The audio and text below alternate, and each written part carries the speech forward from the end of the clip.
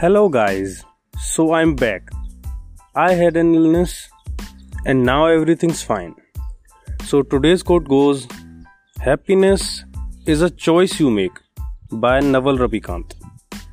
Means whatever situation life throws at you, be stable and composed. Happiness is a choice. By that, Naval means it's all up to you. It is somewhat like the flavors of ice cream, your favorite player of football, your favorite singer, etc. etc. These are all choices that we actively make in our daily lives.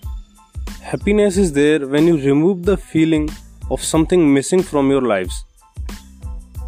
We are highly judgmental survival and replication machines. We constantly walk around thinking, I need this or I need that, trapped in the web of desires.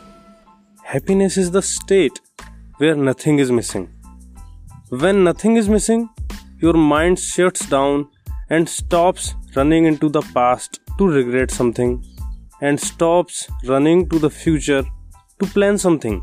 In that absence, for a moment, you have internal silence. When you have that, then you are content and you are happy.